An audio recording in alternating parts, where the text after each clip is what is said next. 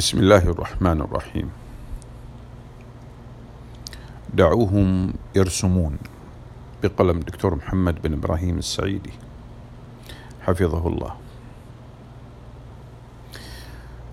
قبل 20 عاما تقريبا ألف سلمان رشدي كتابه سيء الصيت بلغة إنجليزية صعبة مكتوبة لطبقة معينة من المثقفين، ولم تكن تلك الرواية من حيث لغتها أو كاتبها أو ناشرها أو موضوعها مؤهلة لأكثر من أن تكون إنتاجا أدبيا موجها لطبقة عليا من قراء الإنجليزية.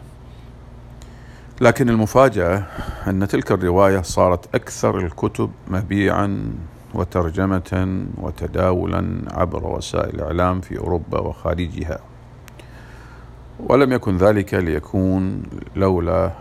موجة الاحتجاج العارمة التي تلت نشر هذا الكتاب داخل العالم الإسلامي وخارجه، ونال المؤلف من الشهرة والثراء فوق ما كانت تسول له نفسه.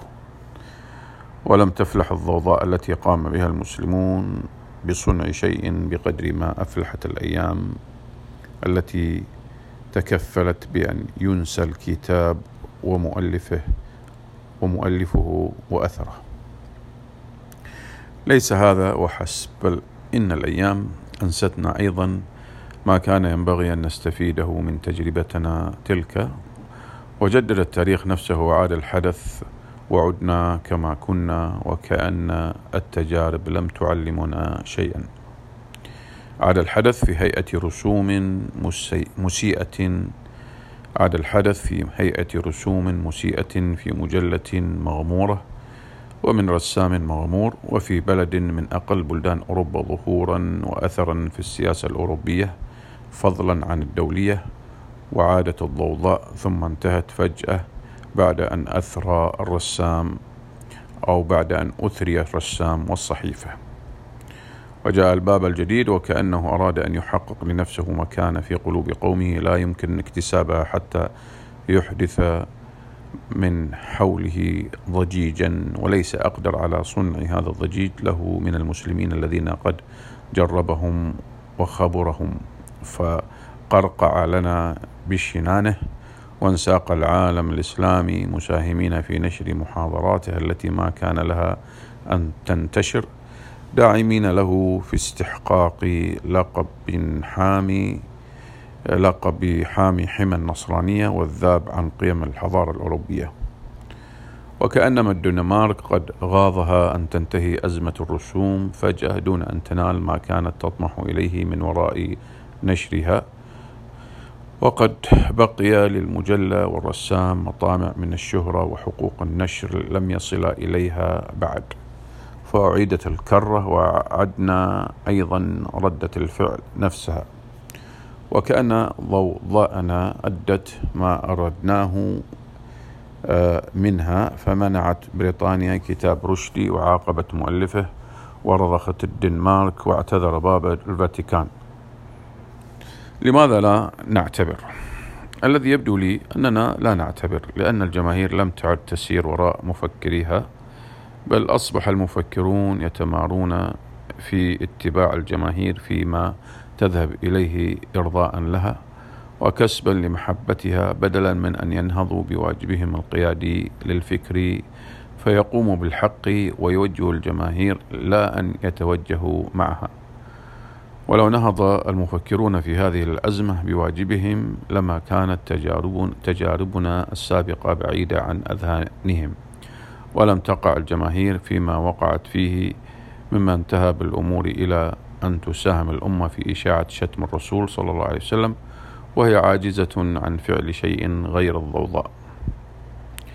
إن الذي كان ينبغي على مفكر الأمة في هذه الأزمة الأخيرة هو السير بها إلى حيث قادتهم بصيرتهم بالتجارب، ولا أشك أن العاقل يدرك ما يفعله الضجيج من إشاعة مثل هذا الهراء وجعله محلا لفضول الناس جميعا المؤيد والمعارض، وأن ترك السفهاء هو خير وسيلة لإسكاتهم. ولنفرض أنهم لم يسكتوا، هل نخشى نحن مما يقولون؟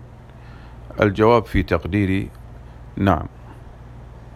نحن نخشى ما يقولون، نخشى أن يصدق الناس تلك الأكاذيب على نبينا صلى الله عليه وسلم، ذلك النبي الذي كنا نحن أول من أساء إلى دعوته حين لم نبلغها للناس كما ينبغي، ولم ننشر سيرته العطرة كما نحب أن يعرفها العالم بجميع لغاتهم،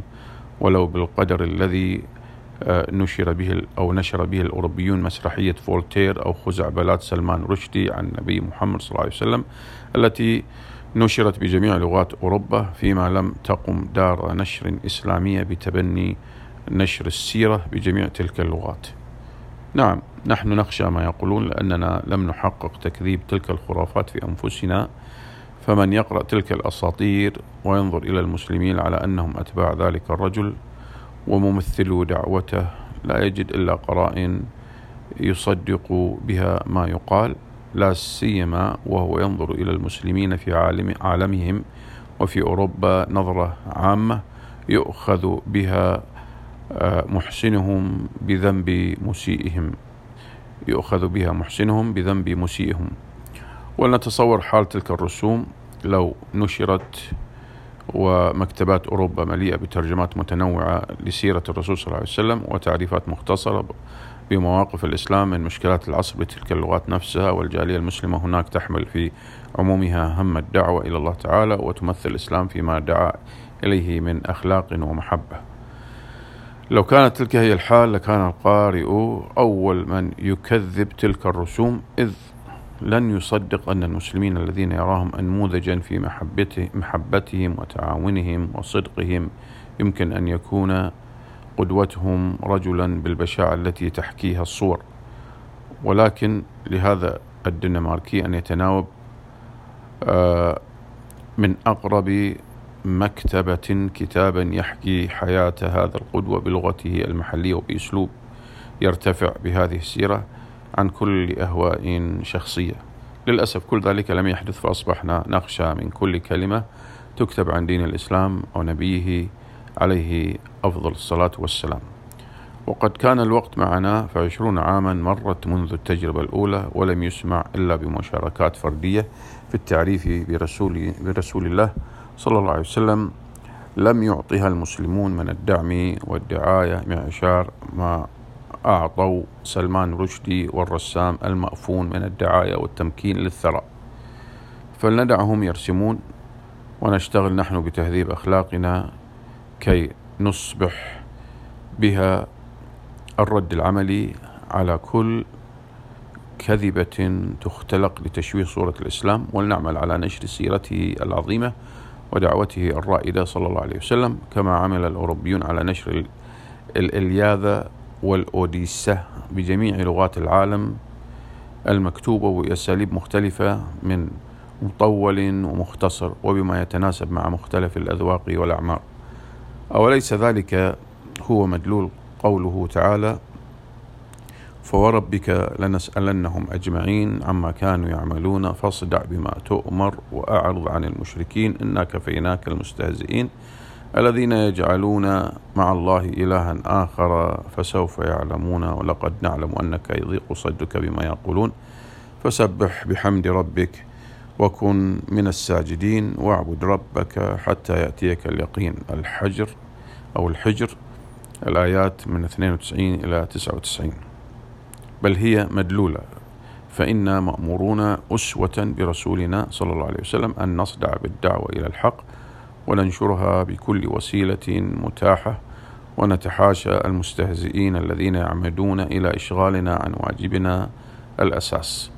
وثنينا عنه، فقد تكفل رب العالمين بالكفاية منهم، ولنستعن على ما ينالنا من الضيق بالعمل الصالح وعبادة الله كما أمر، فإنها أعظم الوسائل لاستجلاب نصر الله تعالى أو نصر الله تعالى والرد على كل مفتر. ليس فيما أدعو إليه سلبية في التعامل مع هذه القضية كما يصف البعض رأيي هذا حين طرحته سابقا في مقالتي لا تطالبوا الباب بالاعتذار، بل هو الإيجابية المبتغاة التي تحتفظ بغضبتها متوقدة كبخار القطار ينقلها إلى أبعد من رؤية العين، ولا تنفجر فجأة كقنينة الزيت التي تؤذي حاملها وتقف به في أول الطريق. هو الإيجابية التي تراعي ظروف الحال والمآل، ولا تذهب بتقدير الذات أكثر مما أثبتت التجارب، وتراعي أيضا النص ومقاصد الشريعة في الموازنة بين المصالح والمفاسد. وهو الإيجابية التي تجعل الكلمة في الرضا والغضب بيد قادة الرأي والفكر، ولا تترك الناس فوضى لا سرات لهم، كما لا تتيح الفرصة لسيادة المتعالمين ليقولوا ما يريده الناس لا ما ينبغي أن يسمعه الناس. الحمد لله.